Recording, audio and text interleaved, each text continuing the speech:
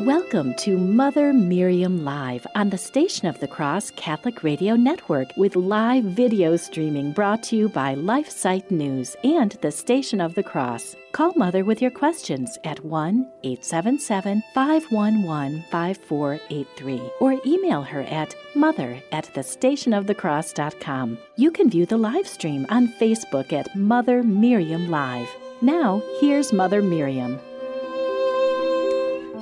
Good morning, beloved. Good to be with you, dear family. It is Thursday, August 8th, and you know where I am. I am not in Tulsa.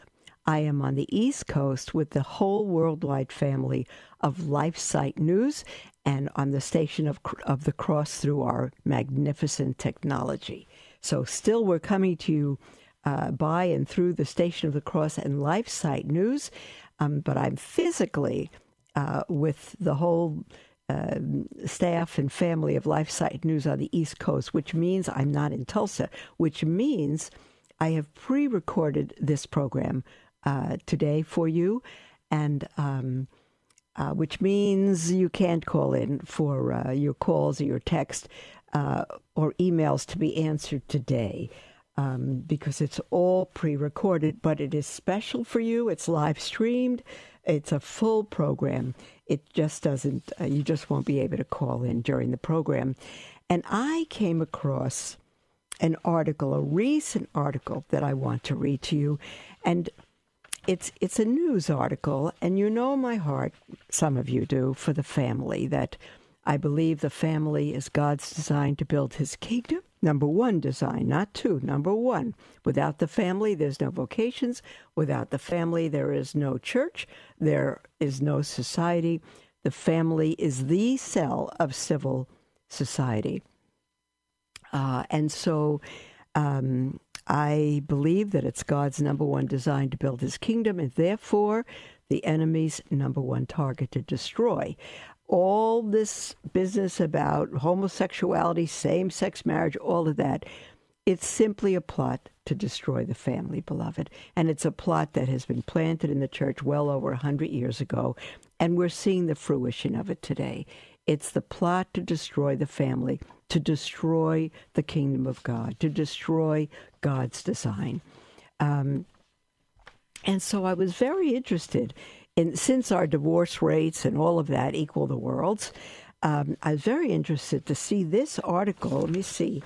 I don't have a date for it. I'd have to go back. It was an article that appeared, actually, I have the URL, in the National Catholic Register, and it looks like it appeared 2 years ago, maybe 2.5 years ago. This is amazing, and I hadn't seen it before. And it's titled, "The Only Divorce-Free City in the World." Now, 2.5 years later, I certainly hope that's still the case. The only divorce-free city in the world. You say, what on earth is that? Where on earth is that? That's what I wanted to know. And so I'm going to read this article, and it's going to tell you. It says, the family is one of the institutions most affected by the crisis in our decadent times. Now, of course, it's one of the institutions most affected. It is the institution most targeted, subtly or unsubtly, directly or indirectly. The end is to destroy the family. And the article goes on to say, religious and moral sentiments have practically disappeared as if torn to bits. The divorce rate is overwhelming. An estimated 50% of marriages fall apart. Added to this, there are illicit unions, which are common and seemingly without consequences. Well, without consequences in our society, but they certainly have eternal consequences for the soul. And that is why the article says it does so much good to hear, lo and behold, that despite the malice of the times, there is a city in this world that has not surrendered to universal depravity, and in which family bonds are so strong that there is no record of divorce. Does he seem like Twilight Zone? I want to get on a plane and pack my bags and go there. This is amazing. This privileged city, here it is, drum roll. This privileged city is, I can't pronounce it, Siroki Breguet. It's spelled Siroki hyphen B for boy, Rijeg. It is located in Bosnia. It's approximately 26,000 inhabitants of Croatian origin have always been ready to defend their Catholic faith, even in the face of worst adversities. Listen to this, beloved. This is like a fairy tale of what life was 20 generations ago. This is amazing. This is what happened, for example, during the Muslim invasion centuries ago. Then the country fell under the boot of atheist communism when the faith was tested in every possible way. Why is there no divorce, beloved? Because they haven't been under trial? On the contrary. Their terrible trials and persecutions have strengthened their faith and kept them faithful. The article goes on to say, reports from several trusted Catholic sites say that this city in Bosnia, Siroki Breguet, I know I'm mispronouncing it, is remarkable. For in the collective memory of all, there has never been a single divorce among the Croatian Catholics of the city. What is the explanation for such a remarkable fact? First, it says, consistent with its profound Croatian tradition, the population of this city is almost 100% Catholic, and they live their faith very seriously. They consider it a point of honor to defend the indissolubility of marriage and the monogamous family formed by the union of a man and a woman, as stated in the country's constitution, with the blessings of Holy Mother Church. However, it says, what marks this profoundly religious attitude is that they see marriage as a cross, indissolubly united to the cross of Christ. See this, beloved. Hear this, beloved. If you are planning to be married, hear this. What marks this profoundly religious attitude is that they see marriage as a cross, indissolubly united to the cross of Christ. This leads spouses to face their union without romanticism, without false expectations or illusions. Realistically, they know that in this valley of tears, everyone has defects. There is no mutual understanding without a mutual exercise of patience. This Catholic view of marriage is what prevents the incidence of divorce and separations. However, this attitude finds physical expression in a custom. Now listen to this. This attitude of being faithful in their marriage with all its crosses finds physical expression in a custom. During their married life, spouses find strength by praying together before the crucifix that they hold together during the religious wedding ceremony. Isn't that beautiful? In this ceremony, the priest blesses the crucifix presented by the bride and groom. He places the bride's right hand upon the crucifix, then that of the groom upon hers, and covers them with a stole. The couple then makes their vows with their hands clasping the crucifix. The priest tells them that they have found the ideal partner with whom they must share their lives with the following words, quote, "You have found your cross. It is a cross that you must love. and take with you every day of your lives. Know how to appreciate it." End quote. After kissing the cross, the spouses enthrone it in a place of honor in their homes, showing their profound belief that a family must be born of the cross. When trials, misunderstandings, disagreements, and difficulties common to all marriages arise, both spouses kneel before the crucifix and with unwavering faith ask for strength to endure them. For our Lord's yoke is easy and his burden light. This attitude is consistent with the belief that the cross will give them strength to overcome daily trials if they grounded their marriage on it. The spouses are keenly aware that if one abandons the other, they will abandon Christ. See that, beloved?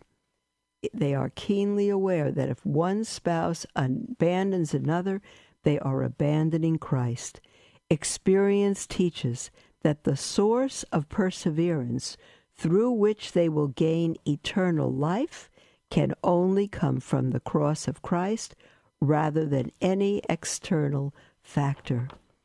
The children born of these strong unions learn from a tender age to venerate the family crucifix and direct their early prayers to the cross. Finally, it says, in this way, these Catholics learn to practice from an early age that which the immortal Portuguese author Luís de Camões, I know I'm not pronouncing his name correctly, Camoes, already celebrates with the words, quote, "Thou who carefully looks for rest in this tempestuous sea of the world, do not expect to find any rest except in Jesus Christ crucified." End quote. Children thus acquire a consistent formation to face the vicissitudes of life with a supernatural spirit. Beloved, is this magnificent or what? I think I'm going to print this in our next newsletter, which we're right in the middle of writing. And then we'll send it out to everyone on our mailing list. And if you're not on our mailing list, all we do is send out 3-4 newsletters a year. We never send out we don't raise funds, we don't do anything. We just put a little reply envelope with a card in our newsletter, which some people respond to once a year, some people monthly, some people never at all. We don't charge. It's never an issue for us.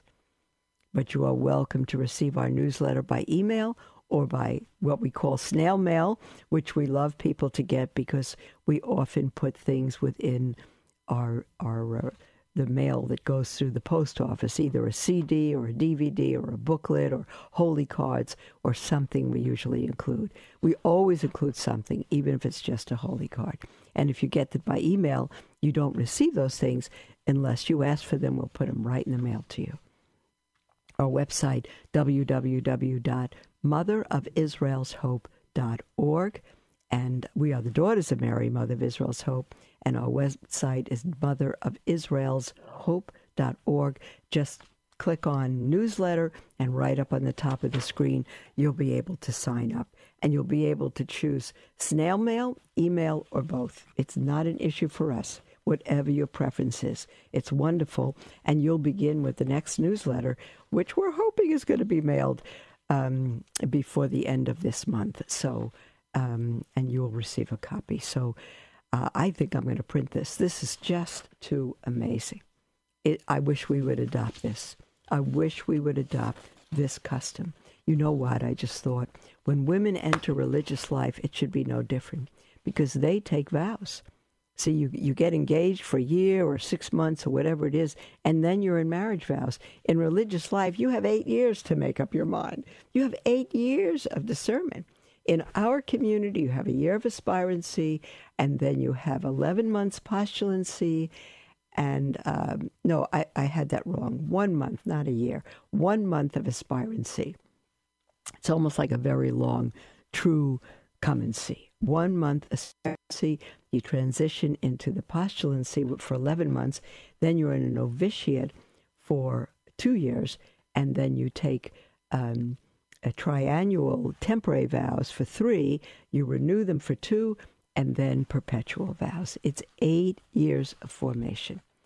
But when you enter religious life, whether you're in the postulancy stage or novitiate or vows, it's not quite different than this.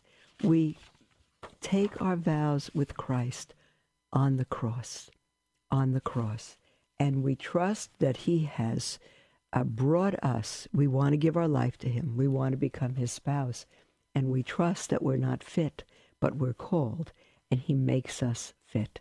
And the only way for us to be transformed is through suffering.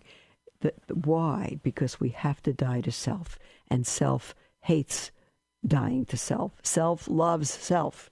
It doesn't want to cast out self. And so it's painful to die to self. But we have to do that if we're ever going to give ourselves truly to the world and truly be spouses of Christ. It's very, very important. So I'm going to do that. I'm going to put that, the only divorce-free city in the world in Bosnia, I'm going to put this in our newsletter because I think it's what everybody should adopt. Every single person should adopt. And they're almost 100% Catholic. And you say, well, if we lived in a Catholic community like that, Catholics, it would be easy for us to be Catholic. No doubt. But the fact is that there are Latin Mass parishes where people don't necessarily live their faith, where husbands don't lay their life down for their wives, where wives are controlling and put their husbands down, where children are not rightly taught the faith at home, where it's not always modest in clothing and in living, where the TV is corrupting the house and used as a babysitter. This is Latin parishes where the more traditional Catholics are. I know this, beloved. And so we can't use the excuse, we're not in a Catholic culture.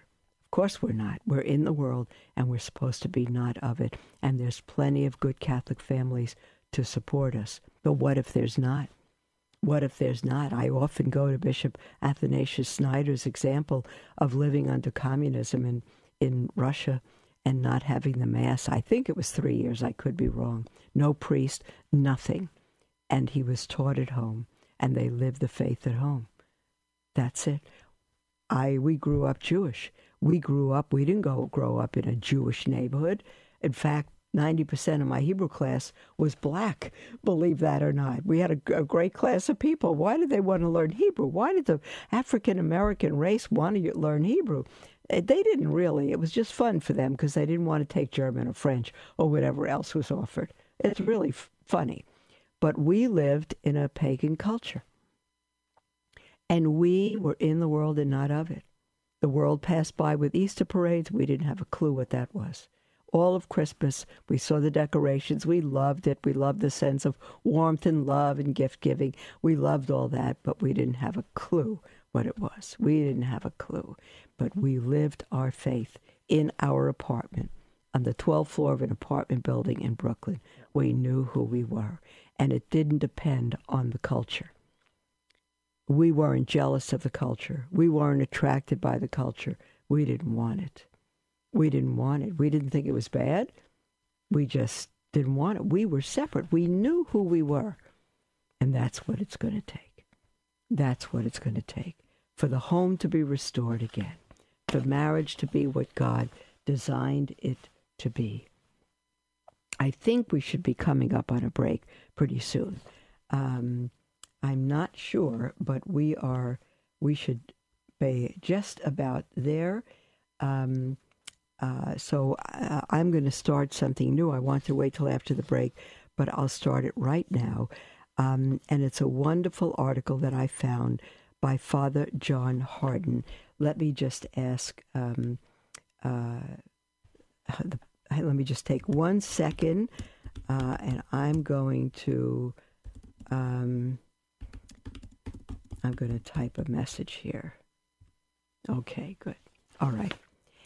This is it's by Father John Hardon. So anything by Father John Hardon was written about 20 years ago, and he has since died, and he is now venerable, and his cause is up for canonization. And a magnificent holy priest of God. And again, the Vatican commissioned him to go to India and teach Mother Teresa's order, the entire Catholic faith. And he wrote the Catechism by Father John Hardon in doing that. Tremendous. He has the Apostolate, the Real Presence, on the website, and he formed the Marian Catechists, which are now all over the world, and he passed the baton to Cardinal Raymond Burke, who is now their international director. And so Father Hardon wrote many articles on marriage and the family. This one is Matrimony, the Sacrament of Fidelity and Procreation. The Sacrament of Fidelity and Procreation. And today people are saying, I saw an article on the church where a bishop is a so-called theologian, newly appointed to a position that he will disgrace by simply being in it, because he does not believe what the church teaches. He's so-called a moral theologian. He's going to head the moral theology of a Catholic university, which is, as of the hiring of him and others, is no longer Catholic, regardless of its history or its mission statement. It has just been destroyed overnight. And as far as this theologian is concerned, contraception is acceptable in some cases, and same-sex unions can be a very good form of living out relationship. This is not Catholic. This is the devil getting in through so-called Catholics to destroy the church. There's no such thing as a same-sex marriage. There is no such thing as same-sex union that is not on its way to hell. There is no such thing as same-sex union under God. No such thing. We recently had the reading of Genesis, of Abraham begging God to spare Sodom and Gomorrah, and he said God was going to burn the whole city and destroy it, and Abraham said, but if there's 50 righteous, and God said, is there 50? I won't destroy it. Finally, Abraham got down to 10. But Lord, let me speak one more. I'm so sorry. Once more. What if there's 10? And God said, I won't destroy it if there's 10 righteous people. And God destroyed it because there were not even 10. If you're living in a same-sex union, you are part of the crowd of Sodom and Gomorrah that will be destroyed. That will be destroyed. Your only hope while you have breath is to repent and turn to God and be saved and turn from sin and live as God would enable you to live. If you are a priest or a bishop and you are okaying same-sex unions of any kind, homosexual unions of any kind, you too are with the crowd of Sodom and Gomorrah, and you will burn. I'm not judging you. I'm telling you simply what God tells you. I can't tell you who you are. I see headlines of cardinals and bishops and priests who are okaying this homosexual debauchery and nightmare and evil in the church. You are part of the Sodom and Gomorrah crowd, and you will be triply accountable for the souls you have led into hell. It's extremely serious, beloved. This is not something up for grabs. This is not a new teaching where the church has gotten in step with the culture. This is age-old sinfulness. This is nothing new under the sun. Nothing new under the sun. 4,000 years ago, God destroyed Sodom and Gomorrah, and he will destroy everyone today that dies in the practice of homosexuality. Will God destroy them? Actually, they have chosen themselves to go into the lake of fire. Someone asked me the other day, if God is good, why does he send people to hell? God does not send people to hell. We send ourselves to hell. There's two places to live eternity, heaven or hell. One is with God, one is without God. And God gives us every opportunity to repent and be with him. As long as we have breath, we can repent. But if we don't, we have chosen to dismiss God and to turn from him. And you say, I haven't chosen hell. Oh, yes, you have. If you turn from God, there's no other option for you. There's no other option. And if you don't want hell, you need to repent and come back to God. There is the music for our break, beloved. We'll be right back after the break. Again, you won't be able to call in today. It's a pre-recorded program, but we will be with you soon, right after the break. Don't go away, beloved.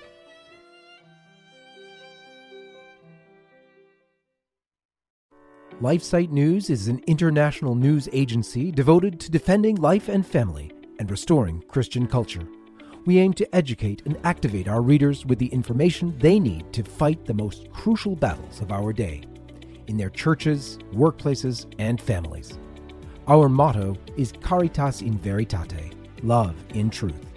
We firmly believe that promoting the truth is an act of love, however hard it is to hear.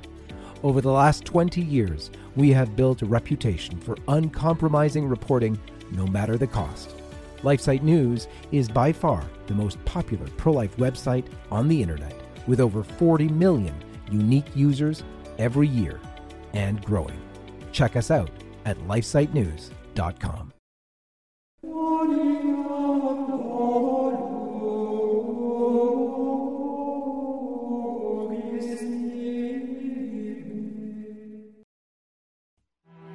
Prayer of Deliverance. Almighty God and Father, we beg Thee, through the intercession and help of the archangels, Saint Michael, Raphael, and Gabriel, for the deliverance of our brothers and sisters who are enslaved by the evil one, from anxiety, sadness, and obsessions. We implore Thee, deliver us, O Lord. From hatred, fornication, and envy. We implore Thee, deliver us, O Lord. From thoughts of jealousy, rage, and death. We implore Thee, deliver us, O Lord. From every thought of suicide and abortion. We implore Thee, deliver us, O Lord. From every form of sinful sexuality. We implore Thee, deliver us, O Lord. From every division in our family and every harmful friendship. We implore Thee, deliver us, O Lord. From every sort of spell, malefice, witchcraft, and every form of the occult. We implore Thee, deliver us, O Lord. Thou who said, Peace I leave with you, my peace I give unto you, grant that through the intercession of the Virgin Mary, we may be liberated from every demonic influence and enjoy Thy peace always. In the name of Christ our Lord. Amen.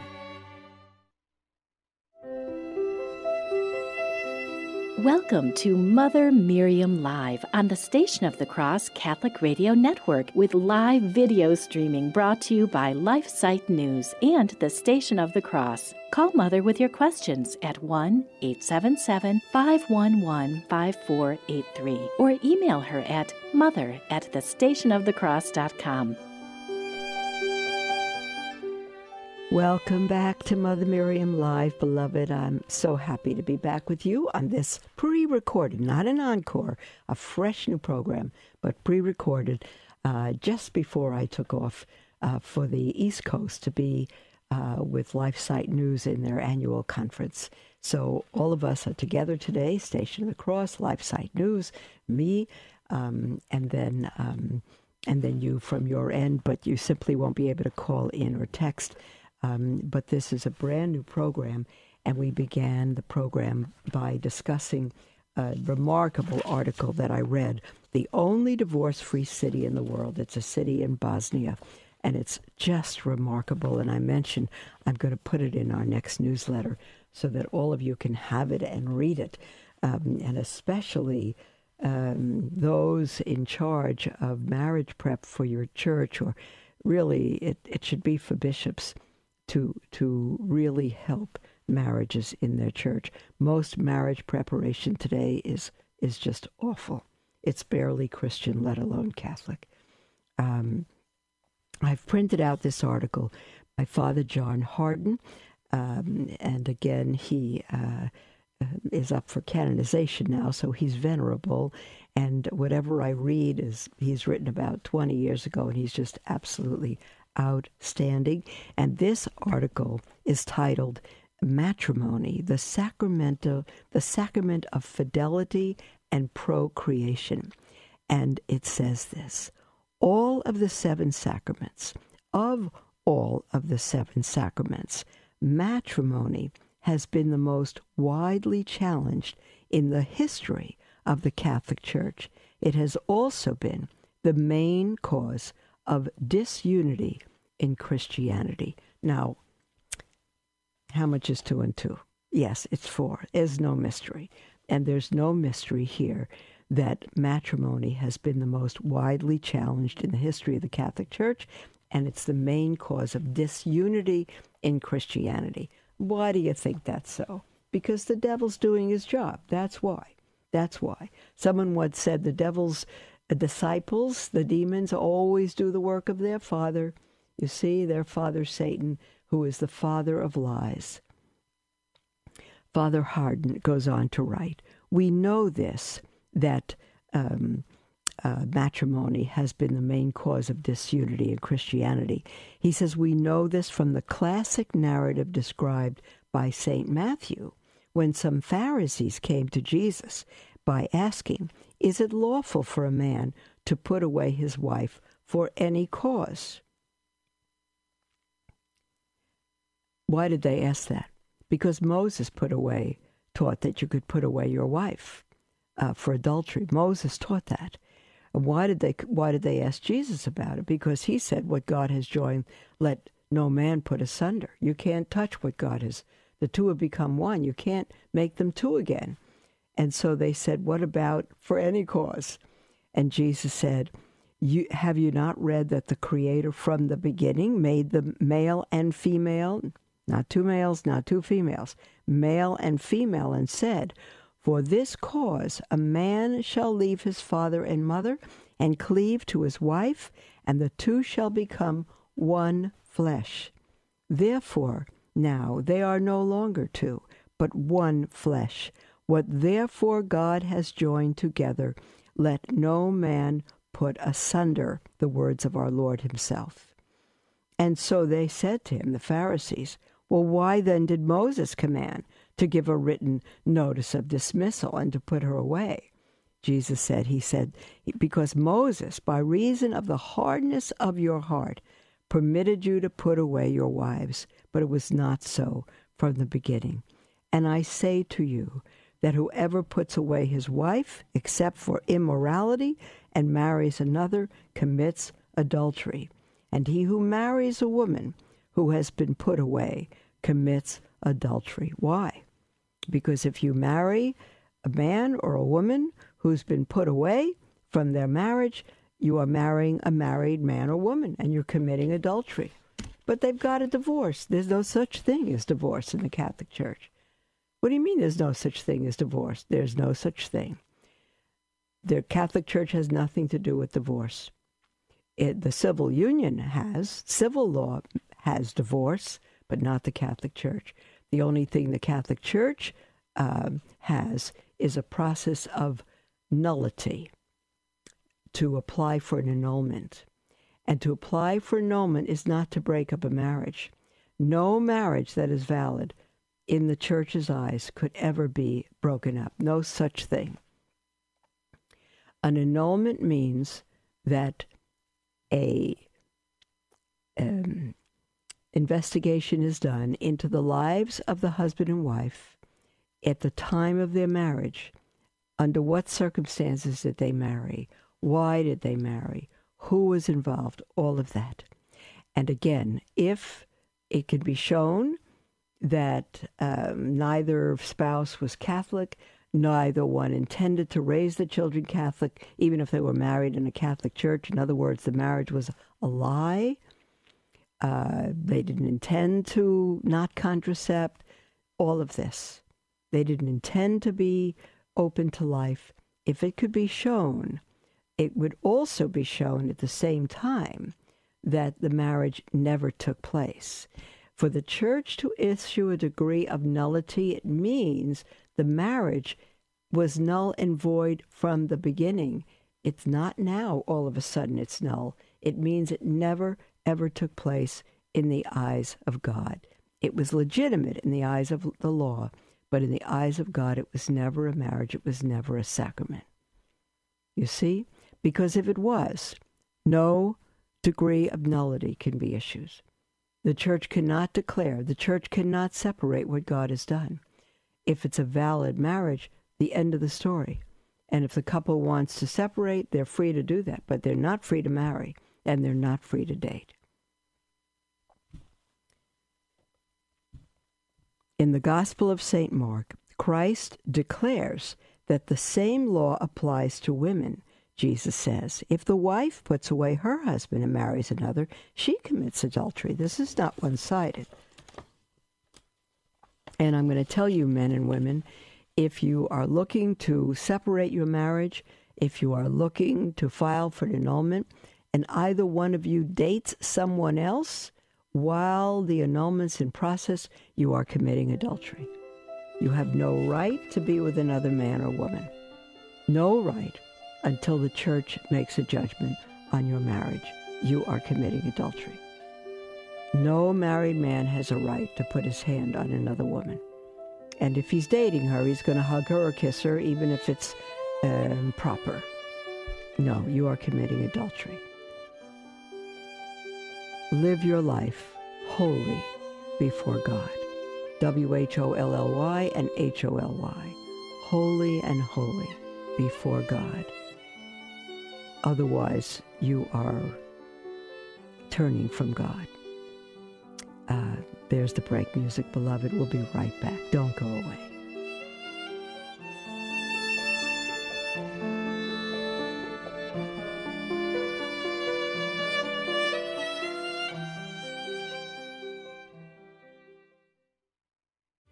Are you having a hard time keeping up with all that's going on these days in the Vatican? Did you know that LifeSite puts out a monthly print news magazine in beautiful full color? Our magazine, Faithful Insight, gives you all the most important coverage from Rome and lets you read it away from the computer, phone, or tablet. It summarizes dozens of new happenings down to the essentials, but provides full analysis on all the most important developments. Faithful Insight brings you the coverage of the Vatican that you know and expect from LifeSite in a different form. It has received high praise from cardinals, bishops, priests, and faithful who want to stay abreast of the most crucial battle in our time, the battle for the soul of the Church. Subscribe today at faithfulinsight.com, and may God bless you.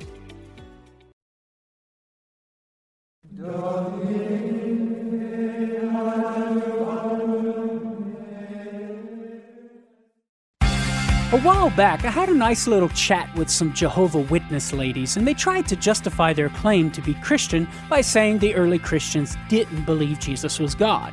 Is this true? Well, of course not. Let me share a few examples. Take John 1:1, where John describes Jesus as the Word and writes the Word was God. Now, in order to get around this, the JWs translate the phrase as the Word was a God. But this is based on a misunderstanding of Greek grammar. Consider also Colossians 2:9, where St. Paul writes, "For in him," that is Jesus, "the whole fullness of deity dwells bodily." In 1 Corinthians 8:6, Paul describes Jesus as the one through whom we exist. Isn't God the one ultimately responsible for the existence of things? So, contrary to what the JWs think, to be Christian, you must believe Jesus is God.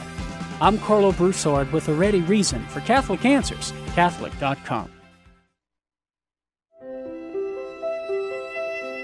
Welcome to Mother Miriam Live on the Station of the Cross Catholic Radio Network with live video streaming brought to you by LifeSite News and the Station of the Cross. Call Mother with your questions at 1-877-511-5483 or email her at mother@thestationofthecross.com. Welcome back, beloved. It's good to be with you on Mother Miriam Live. This is our last segment for our program today together, and we're thrilled. And as we've been mentioning, it's pre-recorded for you. It's live. It's being pre-recorded live. How do you say that? And it's fresh because I'm on the East Coast today with LifeSite News and their whole international staff. And so Station of the Cross and LifeSite News and me, we're all together coming to you today, but you're not able to call in today, but you will be as soon as I get back. So we've been talking about the greatest institution God ever established, and it began with Adam and Eve, and he told them to come together and procreate the earth. And that was the purpose of marriage, to build the kingdom, to procreate the earth, to come together in life-giving love. Any other love is illegitimate. Any other love is selfish and sinful. Life-giving love. That's why contraception is against. It's contra. It's against life-giving love. It's against love. It's against anything that will give life. And so I've been looking at an article written by Father John Hardon titled Sacrament of Matrimony, the Sacrament of Fidelity and Procreation. And to continue with that article, Father Hardon writes, over the centuries, this has been the single principal cause of whole nations, that matrimony issue, and whether or not one can get divorced without committing adultery. Over the centuries, this has been the single principal cause of whole nations breaking with the Catholic Church. In the 13th century, the Orthodox churches broke with Rome over this issue. In the 16th century, it was the main reason for the rise of Protestantism. You see, that is why Father Hardon goes on. The Council of Trent condemned the following proposition as heresy. Here's the proposition. If anyone says that the Church, that's the Catholic Church, is in error for having taught, and this is way before, it's not way before the Reformation, but when people spoke of the Church, they meant the Catholic Church, the universal Church, the one Church. If anyone says that the Church is in error for having taught and for still teaching that in accordance with the evangelical and apostolic doctrine, the marriage bond cannot be dissolved because of adultery on the part of one of the spouses, and that neither of the two, not even the innocent one who has given no cause for infidelity, can contract another marriage during the lifetime of the other, and that the husband who dismisses an adulterous wife and marries again, and the wife who dismisses an adulterous husband and marries again, are both guilty of adultery. Let him be anathema. Okay, here. This is condemned. What I just read is condemned. It says, because this is what the Church teaches, and Protestantism condemned it.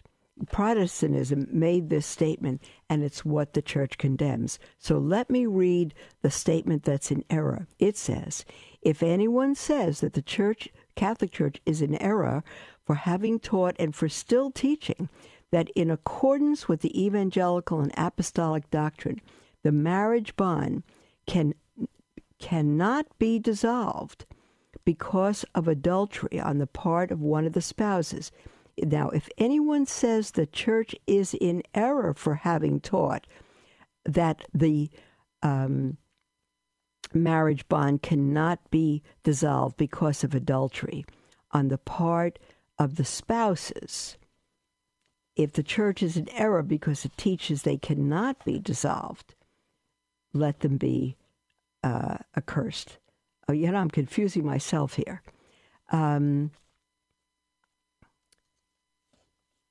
Or that a husband who dismisses his wife, an adulterous wife, marries again, and the wife who dismisses an adulterous husband marries again, are both guilty of adultery, let him be anathema. In other words, the Church is teaching that they are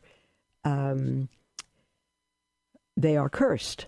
They are anathema. If a man divorces his wife and marries another woman, he's committing adultery. If a woman divorces her husband and marries another, she's committing adultery. And this statement is saying that's anathema. That's incorrect. The Church is wrong. But even if obviously, even if open adultery cannot justify divorce and remarriage, which it cannot, then no other grounds for dissolving a Christian marriage are recognized by the Catholic Church. I probably just gave us great confusion in the way I read that, because what it was saying is that if anyone says the teaching of the Catholic Church, which has always been the same, is wrong, let them be anathema. That's what it is. And in a subtitle here, Father Hardon speaks of Christ elevating marriage. Until God became man in the person of Jesus Christ, no religion forbade divorce and remarriage. For that matter, every religion, even Judaism, not only allowed married people to leave their spouse, but even practiced polygamy. All right, now you go back into the Old Testament. Not only did Moses allow divorce for infidelity, but there was polygamy. King David and others had many wives. That is why after Christ told the Pharisees that remarriage was forbidden, the disciples said to him, if the case of a man with his wife is so, it is not expedient to marry. Because until then, remember, Jesus was born under the old law, not the new. The new law wasn't enacted until his resurrection and heaven was open. So he was under the old law, and the old law permitted a man to divorce his wife. And now Jesus is saying, you cannot. You cannot. Marriage is forbidden. And the disciples said to him, oy vey, if that's the case, and I can't marry somebody else, it's better not to marry. Well, that's true, unless you're going to be faithful. I'm sorry for that stumbling there. Father Hardon is writing this. What did Jesus Christ do when he told his followers they not only may not, they cannot divorce and remarry? He was restoring marriage to its original state before the fall of our first parents. You see, he was not bringing in anything new. During the whole Old Testament time, he allowed for the fall of man. He allowed for the fall of man. There were no such thing as Old Testament sacraments. A sacrament gives one the grace of God to live the faith. There were no sacraments. There were signs in the Old Testament, and God would give grace for obedience and all of that, but it wasn't a life-changing grace. It wasn't until the outpouring of the Holy Spirit at Pentecost that God gave the Jewish people the indwelling Holy Spirit that will enable them to live out the law that God gave them.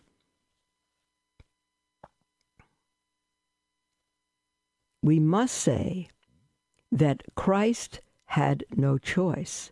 Having restored the state of marriage to its condition before the fall of the human race, when husband and wife are to be two, and only two, in one flesh, Jesus had to provide the supernatural means necessary to live out this humanly impossible command. Two fallen human beings becoming one, trying to live together. Difficult is a mild word. Impossible is the word. But nothing's impossible for God, which is why Bishop Fulton Sheen wrote his book, 3 to Get Married. Apart from Christ and the sacrament of marriage, it's impossible. He did so, Jesus did so, by instituting the sacrament of marriage, the sacrament of matrimony. The Catholic Church believes that when marriage is between two baptized persons, it is always a sacrament. Christ himself instituted this sacrament during his visible stay on earth. Consequently, it was not merely introduced into the church by human authority. No, Christ gave all the sacraments, beloved. The preferred name for the sacrament of marriage is matrimony. However, Matrimony is not only a contract between husband and wife. In other contracts, 2 or more persons can agree on a course of action, and there the matter may end. Not so with Christian marriage. The marrying partners not only agree to take each other as husband and wife, but also to continue taking each other until death, to begin to live with one another in the most intimate union possible between 2 people, and to share their respective lives with one another. Nor is that all. They also agree to accept whatever children God may send them by forming a family. Did you hear that? They agree to accept whatever children God may send them. They don't tell God what to do. They don't plan how many children they will have. They don't shut God out. They are open to life-giving love with nothing in the way, no contraception, only conception with God, not against him. And it's up to God. But we don't have enough money. That's not for you to determine. It's God who provides. But we have this problem and that problem. You stay open to life, and God will lead you. God will lead you.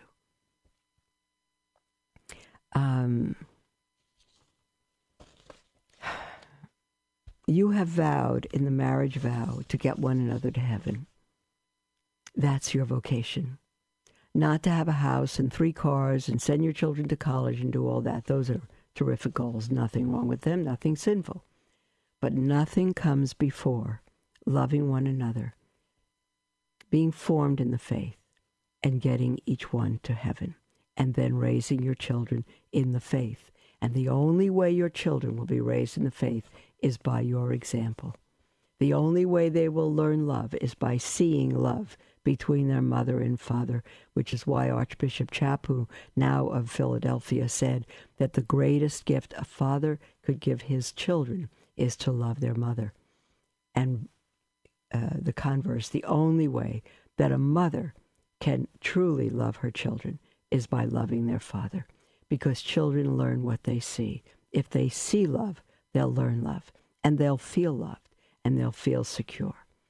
I've been in homes, Catholic homes, where women will put down the father left and right and dote on the children and give them everything they want. That's not love. You are destroying your children and your husband and your family.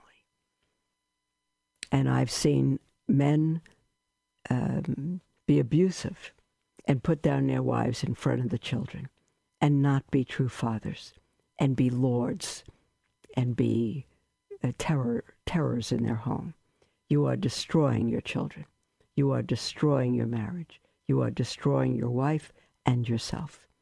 The vocation a husband has is that vocation of being prophet, priest, and king to his family, being the head of the house, not in giving orders, but laying down his life for them, as Christ laid down his life for the church. You are to be Christ.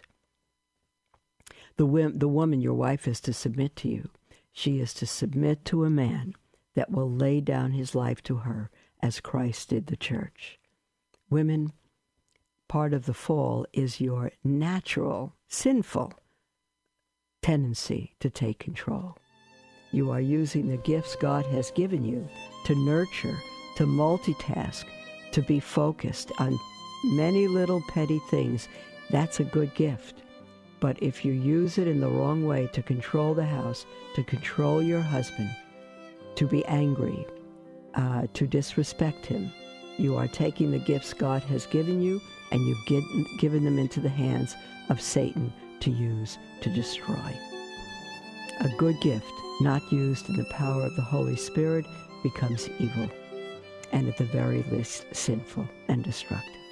So, these are hard things, beloved, but if we don't get them, we'll never learn to restore the family and get our family to heaven. God bless you, beloved, and we'll be with you tomorrow.